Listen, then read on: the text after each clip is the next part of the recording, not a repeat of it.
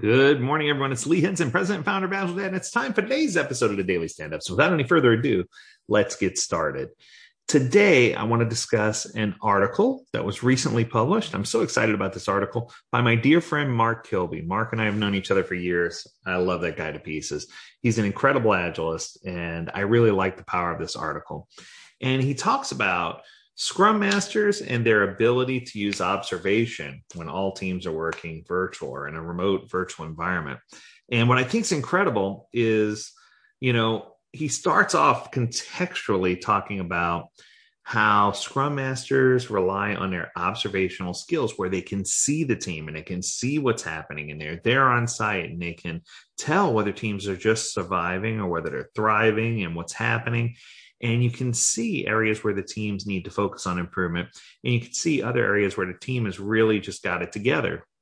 So the question is, how do Scrum Masters attain their superpower, if you will, of observation when you have teams that are all working remote and people all working from home? And I think that it uses a different skill set altogether. And he goes through and describes the skill set.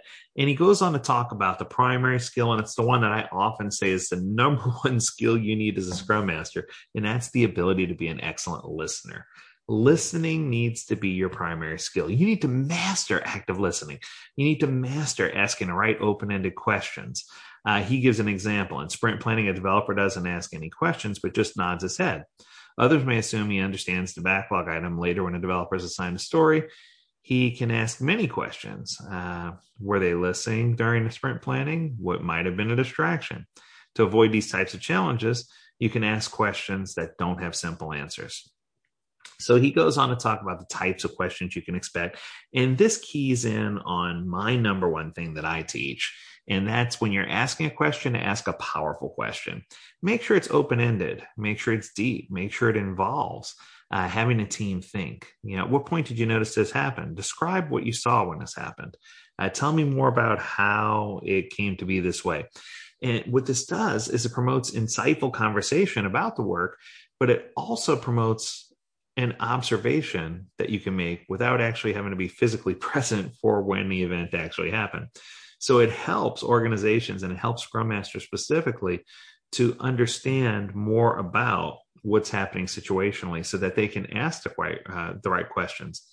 Oftentimes when facilitating retrospectives, I do away with the traditional three questions: what went well, what didn't go well. I lean on other questions. What have we learned about the team as a result of this sprint? What have we learned about the product as a result of this sprint? And when you start asking those deeper dive questions, that's when you start to gain the insight necessary in order for you to model or have this superpower, right? And I think that sometimes we don't take into consideration either A, what we observe, or B, how we observe it and keep track of it. So I think sometimes what I encourage Scrum Masters to do or coaches, is to identify patterns or anti-patterns, to find and keep an observation log or a list, or oftentimes what I'm telling my coaches to do now is do a mind map, if you will, and set some benchmarks for where the team is today. And once we have those benchmarks for where the team is today, it should be easy for us to go in and say, okay, if this is where the team is today, let's look for areas where they've improved. Let's look for areas where they're struggling. And we can set up an action and insight type thing. So here's the behavior I've observed. Here's the action that needs to be taken. And here are some insights about the discussion or about what we saw. And you can identify common threads or common patterns that happen across teams. And you can put together a reasonable action plan to help you tackle what you observe. Because obviously, in the days of having everyone together, this was an easy thing to do. But in the days where everyone's remote, you need to find creative solutions to help you figure out what's going on. Now, oftentimes I joke and I say, this is exactly why women make better Scrum Masters than men, because I feel like they have that sixth sense, that spidey sense, if you will. And they can usually tell when something's going on or going wrong, even before many people internally can. So I guess the best piece of advice I can give here is, if you are a coach or a Scrum Master in a remote environment, find ways to capitalize on that spidey sense. First of all, identify what the spidey sense is. Ask powerful questions.